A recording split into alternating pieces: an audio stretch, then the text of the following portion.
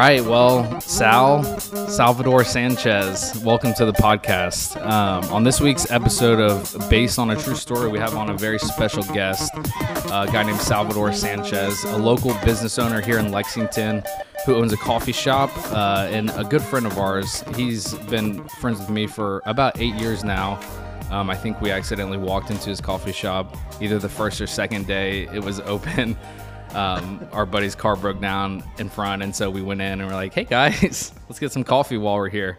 So yeah, we're excited to have Sal on. A couple firsts for the podcast, our first in-person interview, which is great, and also our first local person that is not a client of ours, just a friend, a business owner, someone that we love and that we respect a lot. And so we just are excited to hear from Sal and all the wisdom that he has to offer. So welcome on to the podcast, Sal. Thanks. How are you doing? I'm good. Did you like that introduction? I loved it. All right, well, let's just start really simply. Let's hear a little bit about your backstory before you opened a coffee shop, and then kind of opening the shop, and then kind of where we are now. Yeah. So I was born and raised in Michigan, and I'll jump to the coffee part of it. When I was about 15, my parents were pretty adamant about me getting a job and taking care of myself. So I started looking for jobs, and there was a young lady that was working in a place that was half barbecue shop, half coffee shop. And I really wanted to date her, so I started working there. All right. And then I fell in love with coffee. So that business model obviously doesn't work, so it closed within 9 months. And I stuck with coffee. Went to college, studied business, creative writing, and Spanish literature. In the meantime, I just kept staying in the coffee industry, and I just kept learning. And Water Street Coffee Joint was the company I worked for in Kalamazoo, and still a huge fan and supporter of. A lot of great mentors came from there for me. And then from there, I had known that I wanted to start my own business, so I just needed to figure out exactly where and when and how to do that. I knew that I didn't come from a lot of money, so I had to save up and be ready for that. So I started looking for a job in a corporation in Texas. And I found Hastings Entertainment, and they were looking for someone to be an assistant to a director. I was like, I'm fine trying something out. I don't have a lot of friends and family there, so I can be focused on it, which becomes a habit in my life. And moved there, got the job, and I just kind of worked my way up the stereotypical corporate ladder. My supervisor ended up losing his job, so they just said, here is, I think 70, 75 coffee shops that you can start working with. We needed to grow it and just kind of learn. So I started networking, ended up eventually becoming their director of coffee shops and customer service. It was 150 stores across the country. I got a ton of knowledge there, acquired more mentors. And then as I was getting ready to start the business, I knew that I just had to change my mindset, because when you're obviously thinking about 150 stores, you think very differently than one store. So I started looking for jobs to kind of pull me from 150 to less, and then to eventually do one again.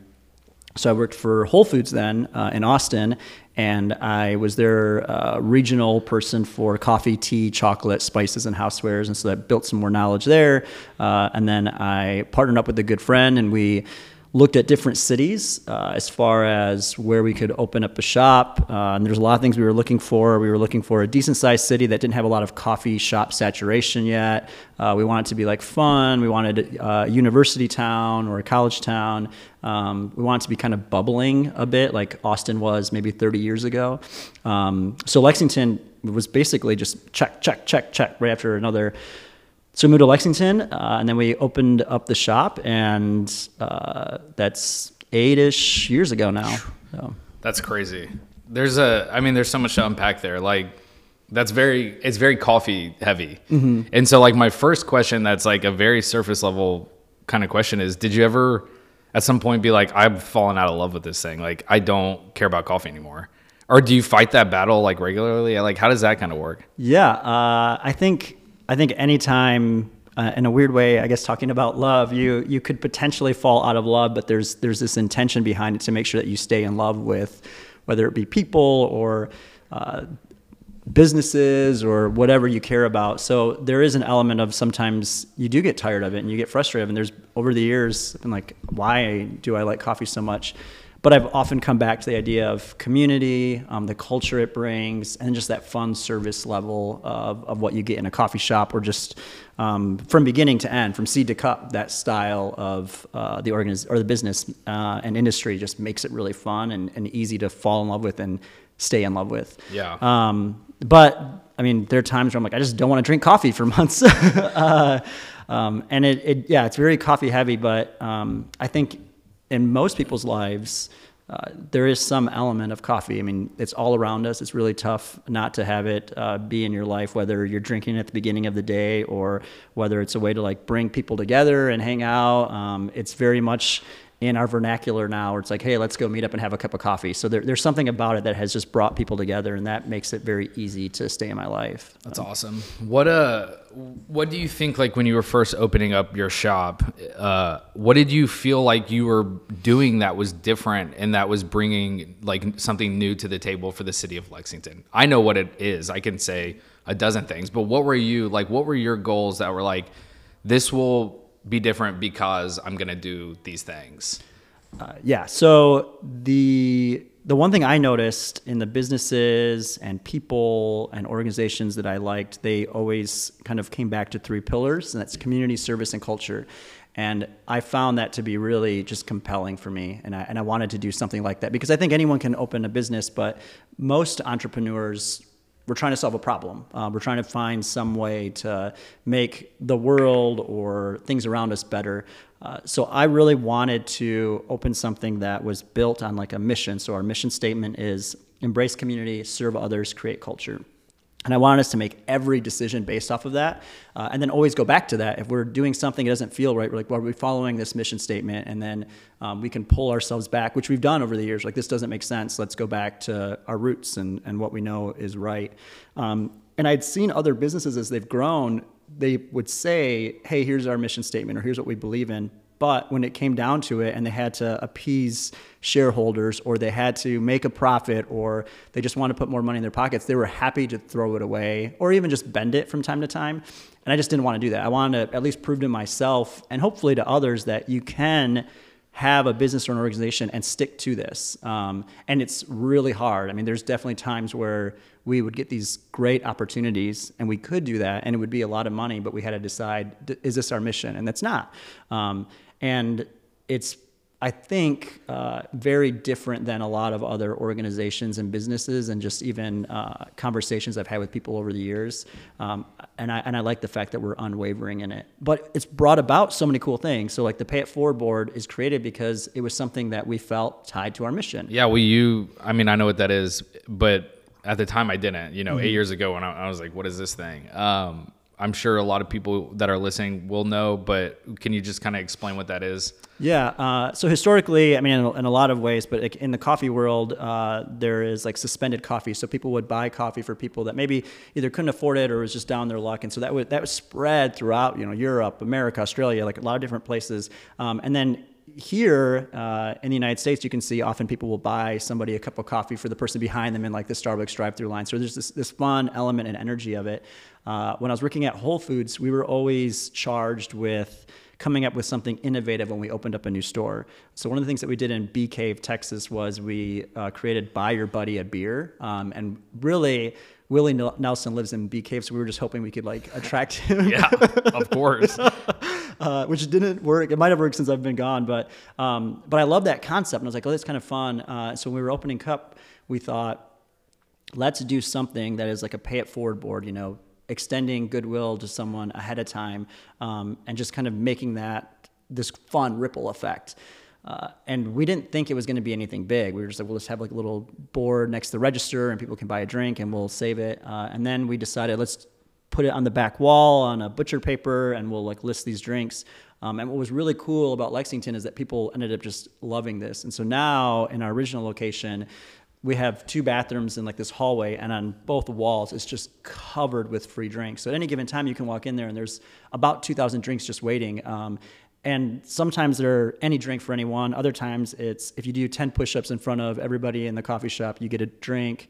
We've had somebody act like a chicken for 10 minutes, and it's just like random things. So there's a lot of fun elements to it that like brings community, but there's also just like really feel-good moments where people are just buying a drink for anyone that's next in line. And it's been really fun to kind of watch, and it's allowed us to share stories and experiences and just make something special about the coffee shop that isn't always in a coffee shop. Yeah. I mean, there are like written on some of the sleeves, you know, there's a free drink for a single mother or a free drink for a veteran or for a student that's struggling through exams right now. You can find a drink for you. Like there will be a drink for you if you do need a drink for free.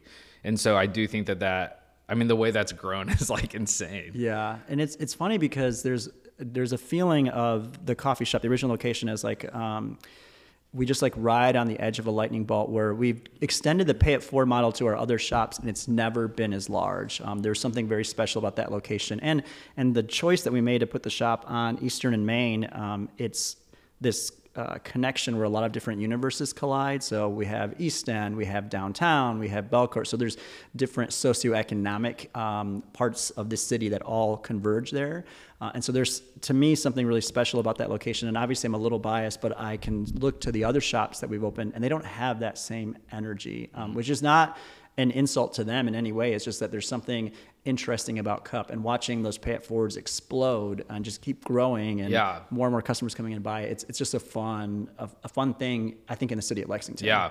When did you decide to start opening new shops? So when I was working for like corporate America, I always had that like growth in mind of you want to grow, it's that whole like if you're not growing, you're dying kind of mentality. And I always had that in me. But there was a part of me that really just wanted to open a shop and do it in a way where I'd hire some part-time baristas. I could take vacation whenever I wanted, not grow, just like have it really small. And that was kind of the idea with this shop. But then, and I think this probably happens to a lot of people, you get people that are working for you and you care for them and you want to see them like move up and build a career, or they're staying around and they don't want to just be a part-time barista forever. So you start growing like you would even like a family. We're like, well, this is just going to expand. And so there was a little bit of control, but there was also a little bit of just accepting how it evolves. Yeah. And I think there's something really special about people entering a business, whether it's a restaurant, whether it's a coffee shop, whether it's a marketing firm. It's fun for people to see the evolution of a business. Like so often I think even nowadays people start something and they're like, it has to be perfect. And I'm a big believer in just do it down and dirty and let people see the evolution, because there is some pride that they take to that business that they love and support. So that part of it is, I think, has been fun for customers to see us expand. And so as we were looking, we're debating, what do we do? Do we open another shop? Do we do a restaurant? Do we do a bar? Like what exactly, how do we grow? And we never want to be too cookie cutter. So the very first thing we were looking at was a second location, but not exactly like a Cup of Commonwealth. And as we're doing that, we ended up acquiring Magic Beans Coffee Roasters. So that's when we started roasting. We always wanted to roast, and then a local roaster here in town was leaving town, and he wanted to make sure it was like the next steward of this company were people that he respected. So he reached out and we acquired that. And then we decided to open Chocolate Holler, which is basically this almost like a French Broad or a Ghirardelli. It's like a specialty hot chocolate shop, but it was so different from a Cup of Commonwealth, and that was kind of the goal with it. So we opened that, and then people kept moving up in the company and new positions were created, and then other people wanted to move up in the company. So it was like, well, we have to keep growing. And so then we opened up another coffee shop, and then another coffee shop. And then we turned one of the coffee shops into a chocolate shop. So it's kind of growing naturally, which I like. And it brings peace to me where I'm not setting it up where originally I was like, we need to have this done and this done. And now it's more of, let's just let it evolve. Yeah. And we can set goals, but our goals are, how are we growing in very fundamental results? How are we developing people? How are we adding insurance to more employees? How do we add in bonuses? And so we're finding ways that are more of, these are the things that we can control, knowing that sometimes a location will pop up and we'll get an opportunity and we'll open that way. But we'll pull back. And we have done that over the years. If we open something and we feel like our mission is getting tested too much and we're afraid that we would lose that fundamental part of who we are, or our core, our guiding light, we will pull back. And I love, and I'm really proud of the fact that we're very comfortable doing that. Yeah, I mean, that's incredible. I think just kind of go back to what you said originally, like you scale because of out of care for your employees. I mean, like, and wanting to watch them grow and advance in their career. Like, I've known you for a while and you've never come across me as a guy who's like really driven by getting rich or by being famous or by being the coffee guy of Lexington. Like, you've become that and you fly under the radar still, but like the concept of like, I'm going to scale and grow this business so that I can take care of the people in my business is like one of the coolest things ever. I think it speaks so highly to your character. I think also what you said about having that comfort and scaling back, because oftentimes when people, I think specifically in the restaurant and coffee industry, like they see success in a place and they're like, this is awesome. Let's double it. Like, let's just open another location, our third location. And then like within weeks you see the quality deteriorating. And like, it seems like it's just automatic for people to want to scale when they see success. And so I think like it does make sense, but also there are times when it shouldn't happen. Like, you should get your stuff together before you're ready to scale. And so watching you all successfully scale and maintain and sustain these multiple coffee shops that are all successful in their own ways. I mean, Chocolate Holler, for people that don't know, like the main location, Cup of Commonwealth, is kind of that downtown urban vibe with like windows everywhere. It's super bright in there. It's really welcoming. Everyone screams hello to you when you walk in. And then you have a Chocolate Holler, you know, that's literally a few blocks away, a little bit closer to our campus, University of Kentucky. And it's more of a dark, like there's a lot of like wood tables in there and you kind of have a moodier vibe, and you walk in there and oftentimes you see a lot of people studying and working remote and that kind of stuff. And then you have another location that's literally on campus, and it, you know, is more of a hustle and bustle. And so like watching all of these coffee shops kind of thrive in their own lane has been amazing. Like, I don't know many like owners of restaurants who have been successful in scaling in the city of Lexington. So it's been awesome to watch you. And I think like the way you take care of your people is the biggest thing there. Like, you can't scale without people that you trust. How do you find people? Like, like your teams are always amazing, and like people come and go in your world, but you always find rock stars. Like, is it your hiring process? Is it just because you are gifted? Like, what do you think allows you to find great people and train them up to be successful? Such a loaded question. Talk about how awesome you are. I do. I mean, I think there's a lot in selection and hiring and training, and it's all wrapped up in one. One of the, I think a cool thing that we do with our interview process is that it's pretty long, and I'm of the belief that however your target audience interprets your business, those employees should have be interviewed in a very tough way, because they're representing the company all the time. So our baristas, unlike many other coffee shops, have to go through a pretty rigorous interview process. First, they obviously apply. And up until like this whole Great Resignation, we really didn't ever have issues of people reaching out. So we finally, for the first time, were like putting out ads like, hey, we're hiring. But before then, we never did. It was just people would come to us, which was really nice. Or we would have a referral by an employee that like, this person should come and work for us, which made it a lot easier. But we basically have a phone screen. So we reach out to the people and kind of talk to them. Then we do a group interview, then a panel interview, and then a shop interview.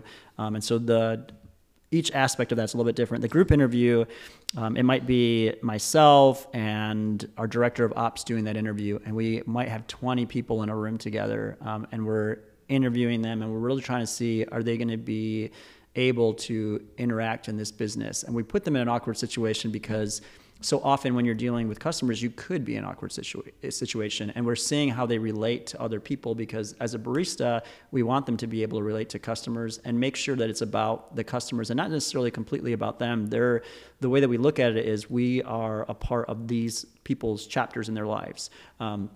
So that doesn't mean that we're insignificant. It just means that we also want to make sure that when they come in, they are the protagonists of their story. And so we look for that in the group interview. And then the panel interview is a little bit different, where there's about 3 or 4 of us interviewing one person. So if you move through the group interview, you have your panel interview. And then that one's a little bit more of a typical interview, where we're going through their resume. We're making sure that this makes sense for us, and it makes sense for them, because we want them to be happy. And then if they move through there, they do a shop interview, which we actually have them behind the register, and we're just seeing their customer service skills.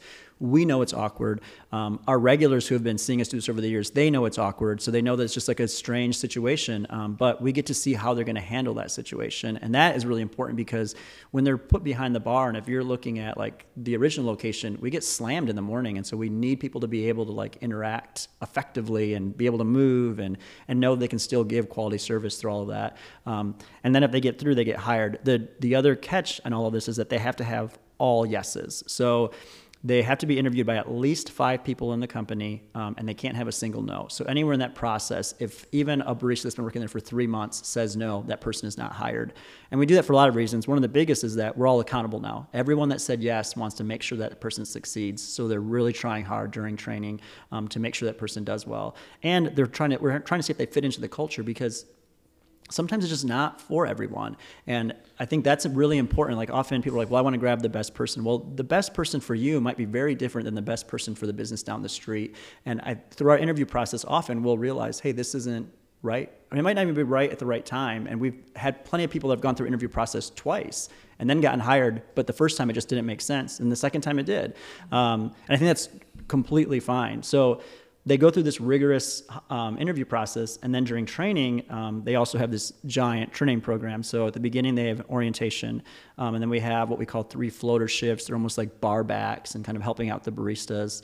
Then they'll have bar basics, which is about 8 hours of just learning how to make all the drinks separate from the shop. So they're not having to deal with customers. They're just learning the fundamentals of drink building and recipe building. Then they'll come in and they'll do 2 bar shifts, 1 with a trainer right next to them, and then 2 where they're kind of working and the trainer's there, but they're working a shift together to see how they handle it. Then they'll have 2 register shifts. And nowadays, all the POS systems are super easy to interact with. So when we say register shifts, it's not that they're learning how to do the register, because anyone can do it. I can pull anyone off the street and they can pick up a register pretty quickly. We're talking about how they lead a shift, how they interact with customers. Can they talk about the pay it forward board? Can they do multiple things at once? And so those take 2 shifts. One, again, where the trainer's right there with them, and another one where the trainer's kind of on the bar and they're on the register. Then we have what we call mastering zones. And so they're learning now register, bar, and that bar back area, and kind of trying to work through that effortlessly. And they'll do that 2 shifts. And then they'll have a review shift just to get them ready. Are they comfortable? And then we'll have an evaluation shift with the manager. And then that manager is on that evaluation shift. They're making sure they can make every single drink on the menu, evaluating how they're handling things, customer service. And then they take a written test on everything that they've learned. And our goal through training is we try to hit 2 learning styles at all times. And the reason being is most of us have like a primary and a secondary learning style.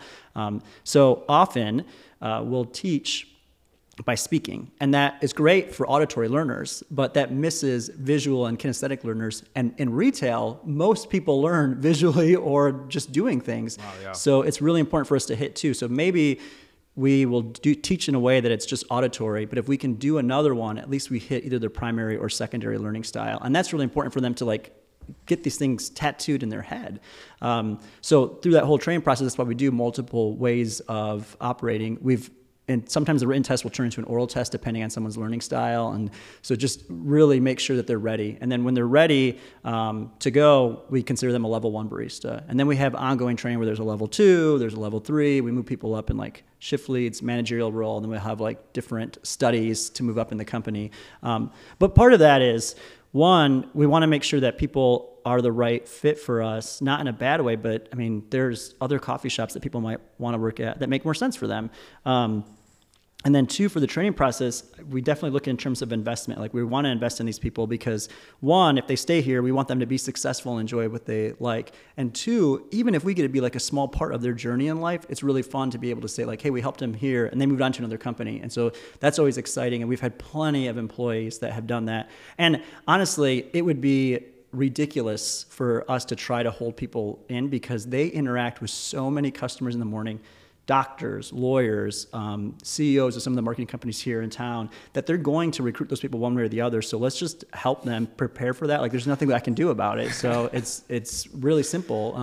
And they get recruited all the time. So it's just a matter of, if we keep them happy, they can stay here for this portion of their life and have a really good experience with it. And then a lot of them become regular customers to the shop. And so we see them all the time. It's great. I mean, I've seen it with so many of your people who end up, staying for years and then leave to go on to other things. And it never seems like a sour exit. It seems like a welcomed, like, we're happy for you. We're thrilled you're moving on to like another phase of your life. I think that's cool.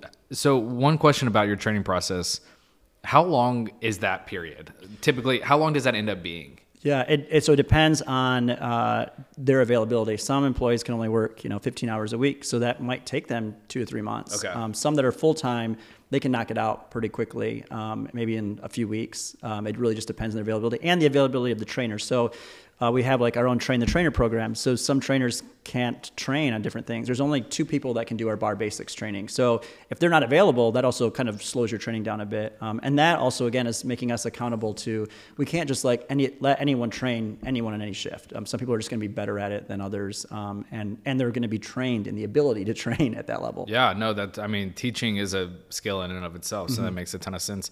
Do you oftentimes get to the end of a training, and I didn't mean to say oftentimes, do you ever get to the end of a training period, whether it's a month or 3 months, and be like, we've invested so much into this, but it's just not going to work? Sure. Yeah. No, it definitely has happened. We try our best to not let it happen. And with that is the interview process. And then through training, everyone is trying to we're all culpable of the success of this person. So we're all trying to make sure that they do well.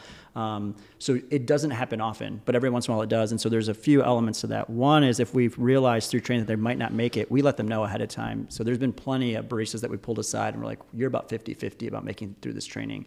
And most of them, fortunately, have been able to step up and they're like, oh, they're really serious about this training. I need to take this to heart. And we've had 1 or 2 that just are like, I'm still going to do how I'm doing, and then it doesn't work out for them. Yeah. And we've had some that are like, oh, I'm not going to work here. Like, I can't do this. Yeah. And that's fine. And part of that training process is another way for us to have good turnover. Yeah. And we want good turnover. So if you don't want to be there, we want you to leave. And what happens most of the time when a barista has gone through that interview process and that long training, they end up being committed and want to stay for a while because they've just put in all this time. Yeah. And they don't want to just oh, I'm done now. So, well, in the same vein, I want to talk about this a little bit more, the great resignation that you kind of mentioned before. I think a lot of small businesses are experiencing this. I think a lot of mid-sized businesses are experiencing this, where people are understanding that it's okay to leave a business and move on. And it's also okay for a business owner to tell a person, you don't fit here, and it's not good for you, and it's especially not good for us. Those are not easy conversations to have on either side. It's not easy for the employee, and it's not easy for the employer. You do not shy away from that at all. You never have. I mean, I think, want to make it as clean and quick and simple as possible. How do you do that? I'm having a hard time kind of asking this question, but I know you obviously see a ton of benefit in it. So what's your mindset there with that? I think what I've learned is that it's just easier to be really honest with the employee. It just saves a lot of time. And I have been fortunate enough that for whatever reason, I am given this image of the nice guy. And so often employees are like, I'm going to walk all over Sal. So when we get into these situations, these conversations, it kind of throws them off. And so they're not expecting it. And then I think that they also are their guards down, so a little bit more honest with me. And they're like, oh yeah, actually I'm not enjoying this. I'm like, okay, great. Well, what do we need to do to either make you enjoy it or get you into a place that you're going to like? And I think a lot of times they appreciate that. And the nice thing is, once you sit down and talk to someone face to face, I think with that communication, you can come up with a solution. Oftentimes they finally do admit, I just don't like it here. Okay, well, here are other places that you could work at. And as long as they're not a bad employee, it's just more of unhappiness, we can find a place hey, let's talk to other businesses that might want to hire you, or what do you need help with? We can sit down and look at your resume. We can practice with your interview skills, whatever you need to make sure that you're in a better place, because that only helps us out and them out. So that part of it has always been really easy for me. And I think that at a really young age, I was just thrown into some job where I didn't always have the greatest of bosses. I've had amazing bosses, but I've also had some bad bosses like anyone. And a lot of them were afraid of conflict. Most of my bad bosses were just not great with conflict. And so they would just say, hey, Sal, can you take care of this? So I was, as a teenager, super nervous, really uncomfortable having these like really tough conversations. But now looking back on it, it made me ready because as a 15-year-old, I didn't know how to fire anyone, but I knew that my boss wasn't comfortable with it. And she was like, do this. Wow. And then so you just learn. And it's not in a good way. It's made me apply things very differently in this business of I don't want someone else to go through some of those things. And I think parenting, parents probably do the exact same thing where I don't want them to go through this. I want them to learn, but I don't want them to go through something unnecessary. Right. So that is part of it. I think with the Great Resignation that we have learned is that people can, work in different places. The service industry, we all know employees have been treated like shit. And so it's getting them and customers to understand that we want to give good customer service, but if a customer is not respectful, and we've talked to our employees about this too, they have every right to handle the situation in the way they feel is necessary because there is something to be said about being disrespected. And over the years in the service industry, customers felt like they could disrespect people and that they would get away with it. And one of the things that we teach in training is the customer isn't always right. I mean, there's no one in this world that is always right. So we tell the employees that like it's not our job to prove that they're wrong. And if we can handle a situation and make sure they're happy, let's do that. But once they disrespect you, they've crossed a line. Yeah. And we're not going to accept that. And I think that's good for the employees to hear and know. Well, yeah, as an employer, you have to let it be known to your people that you have their back. And it doesn't matter how much they're paying. It doesn't matter if they're buying $10,000 of coffee every day. Right. If they're being a jerk to all of your people, then yeah. Right. And they look to you to defend them. Yeah. And so I think that is definitely empowering. And I think it's hard for employers like in a customer service or a customer facing industry to be like, to say no. I think because the hang up there for a business owner is always, we want their business, but you have to put your people over what's good. It's simple. And I think for me, if you're going to treat the employees like shit, then I don't want your business. I don't care about your money. Like already you're proving that you're not understanding how humanity works. And so I don't want you in the shop. I feel very comfortable saying that, like, if you can't be respectful, if you can't treat people in the way that you should treat people, there's no reason for you to be in there and go to a place that it appreciates you in that way, but we just won't. And I think that's really important to get across. And I think people in the service industry have learned that. Does it mean oftentimes increasing your prices so you can pay your employees even better? You know what I mean? Like you're talking about how people in the service industry oftentimes get stomped on, and part of that is in the amount of money they get paid. Waiters and waitresses get minimal salary, rely fully on getting tipped. And then, I know coffee shops, restaurants operate on razor thin margins. Sometimes it's like, well, I guess we got to increase our prices so that we can pay our people better. Right. Is that something that's just an element of business? I think sometimes people don't understand that. And so I always try to make sure that people do grasp that. In any company that you work for, we have our operating expenses, and labor is considered an operating expense. The revenue pays for all those operating expenses, and that's how eventually you get to your net income. And I think sometimes that's just not understood to the lay consumer, where they hear, well, you're raising the prices to pay people. It's like, yes, that is absolutely right. The prices, what you pay for, pays for labor, pays for rent, pays for utilities. It pays for all those operating expenses and all those cost of goods. And I think if we as business people become more transparent and honest about that, people would understand that more. But they think that it's like this bad thing. It's like, no, this is how business works. Like, this is how it operates. And that's not to say it's all good or it's all bad. There's just things that we just have to know and say, this is the fact. A duck is a duck. So that portion of it, yes, that is going to happen. But that increase of price could be for a lot of things. It could just be with inflation or rising costs. Right now, the supply chains are all fucked up. And so a lot of people are paying a lot more, a lot of different ways. And so people have got to find a way to make this work. It's not a perfect model, and it probably never will be, but we just have to kind of work with what we've got. And so, yeah, that absolutely happens. And the other part of the Great Resignation that I would say is that what I've come to realize over this is you just still, be honest, treat people well, extend goodwill, and it should work out, is what I believe. And I could be wrong, but that's what I believe. I think that when I've talked to other business owners in town, many of them have felt handcuffed. And that's not something I've ever felt comfortable with. I don't want to feel handcuffed by an employee? By an employer, by anyone or anything like that. And so we just say, this is how we operate. We're very honest. Like, this is just, here's everything. You can choose to stay here or you don't have to. And we have been fortunate that, and we haven't had many employees that are just like, I'm going to take off. And we've had pretty solid turnover for the industry that we're in. And we've just been, maybe in a lot of ways, just lucky. And we'll take that for now. And hopefully, we all keep learning from this. One thing I did want to ask you, and we can wrap up here soon, but this has been so good, so I don't want to stop it early. You're a 30-something-year-old business owner without a boss at all. But I mean, you have community, you have people around you.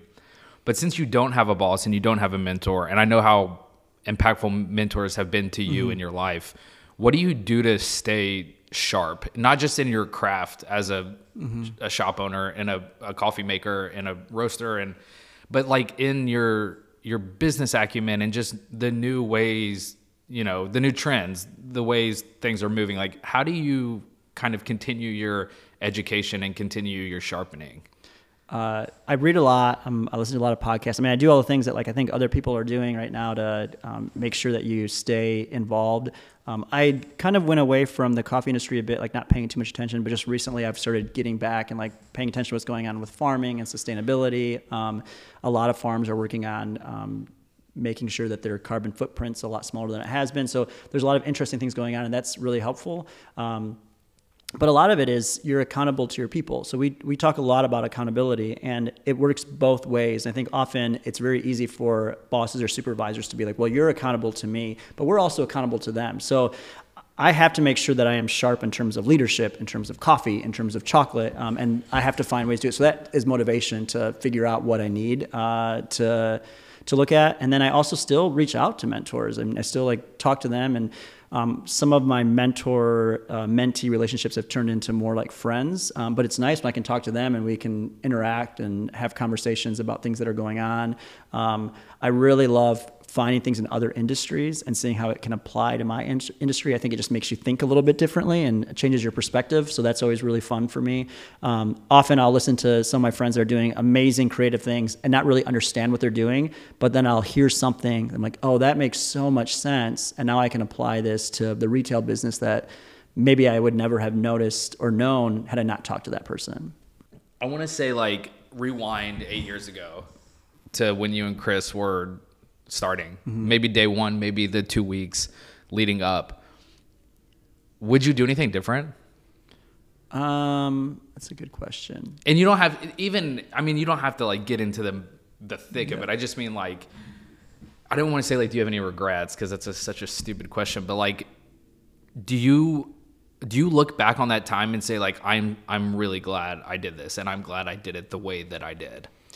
Yeah, I am. I think that I'm a big believer in you just kind of learn as you go along. So I don't regret any of it. I don't think, knowing what I knew back then, those are the decisions I made, and I have to be okay with that and respect Sal of 8 years ago. So yeah, I'm happy with that, because I wouldn't be who I am today if I didn't make those decisions. And I don't want to get caught up in thinking too much of what if, because I think that can lead you down bad paths sometimes. I don't mind doing that. I'm okay, could we have done this differently, or why did we do this, or in the future now, what can we take from that experience that we had? But I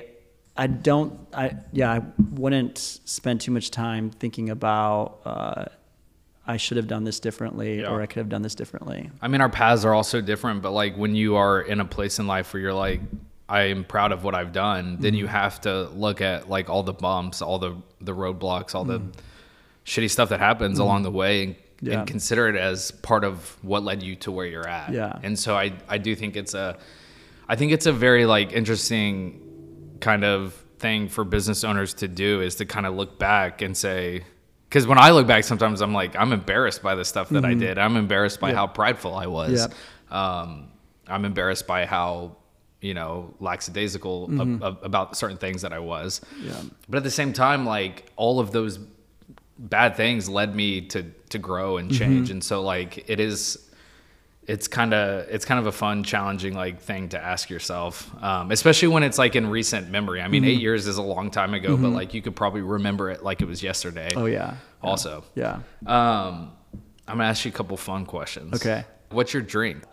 So whenever I'm working in the office or in the shop, I'll usually do a double shot of espresso and then just like sparkling water on the side. And I love that pairing very much. But then besides that, I'll usually just do brewed coffee. So it's very like simple. There's nothing fancy or crazy. It's all, and I think most people that I know that are like really into the coffee industry, you just kind of eventually turn into that. Just straight coffee. I mean, it's like, yeah, like, you know, people who are into bourbon or that kind of stuff, Yep. they start out with cocktails and eventually you just move to drinking Yeah. bourbon neat. Yep. Or mix it with what you grew up mixing it with, bourbon and Coke. Yeah. You and I share a tattoo artist, which Yeah. is a very interesting, Yep. fun fact. Yeah. Will you tell me a little bit about like your recent tattoos Yeah. and kind of what they mean to you? Yeah. So on my right arm from my elbow to my wrist, it's just like a small sleeve of tattoos. But it's in honor of my little sister. Her life was taken about almost, I guess, a year and a half now. And she was really close. I was closer to her than any of my other siblings. I know you're not supposed to pick favorites, but we were always really close. And Yeah. she was the only one in my family that's ever transcended, not only family, but just a good friend. So she was one of my best friends and obviously my little sister. So I wanted to honor her in some way. So the first tattoo I got was a star that she had gotten when she was in Vegas for a trip. And so that was her most infamous tattoo. Everyone knew that was her tattoo. So I got that on my wrist. And then I realized, well, I want to kind of wrap the whole arm up with something. So the next one I got was Athena, the goddess of like war, but at the same time, there's wisdom and there's some peacefulness to her, and I like that about that specific character in mythology, and I thought that tied to my little sister very much. So I got that, and then I got La Catrina, she is really the symbol for Day of the Dead in Mexico, and that happened from an artist that kind of created this really cool skull and the elaborate hat and the marigolds, and I always loved that. And the Day of the Dead obviously is important in Mexican culture. And the last trip that we were planning on going on was to Mexico City to go to Day of the Dead, and we just never got to do that. So I really wanted something like that. And then she always loved the Tree of Life, and it was the last tattoo she was going to get. So the Tree of Life kind of separates and connects Athena and La Catrina, which is really cool. And Robert has just done a magnificent job with it. And I love this, watching his artistry and just like how great he is at his craft, because he was able to kind of pull that all together and just make a really cool image of it all. So I love it. And I think that, I know some people just get tattoos because it's addicting and they like it. I've always like tried to find meaning to it. And I love that it is really cool. And if you don't know me or know the story behind it, they're really cool tattoos just to see. But at the same time, it's beautiful. Oh, thank you. And at the same time, there's just like a cool like story to it. So, absolutely. Yeah. And Robert, so talented. If you ever want a tattoo, like come to Lexington. Seriously, he's a beast. I gave him a line work drawing of like a whale, and he like created this magnificent, like realistic, like drawing, and he said to me, if you're going to get a tattoo, get a tattoo. Yeah. And I was like, all right, let's go. I think that's the other great thing is outside the star, which I want it to be exactly like the one she had, but the other three, I just gave him inspiration and he came up with it. So I think that's the other really cool thing about it. There's the story of my sister, but there's also the story of this amazing artist and how he's able to write a story on your body in his craft. And I just think that's really cool and fun. That's amazing. Thanks for sharing that. And thanks for coming on the podcast. This has been awesome. Like your wisdom, your knowledge, everything. It's amazing what you've been able to build and do in this city. The relationships you've built, the teams you've built, the shops, like all of it. I think the city as a whole has a great respect for you, and they owe you a lot. And so it was awesome getting to interview you for the podcast. I really appreciate it, man. Oh, thank you. I appreciate it. It was really fun. And yeah, this was great. Good times, coffee, Brad. Maybe next time we'll do one at night and we'll drink whiskey the whole time. Oh, perfect. Talk about nothing else that matters. right. Well, thanks, Sal. Thank you.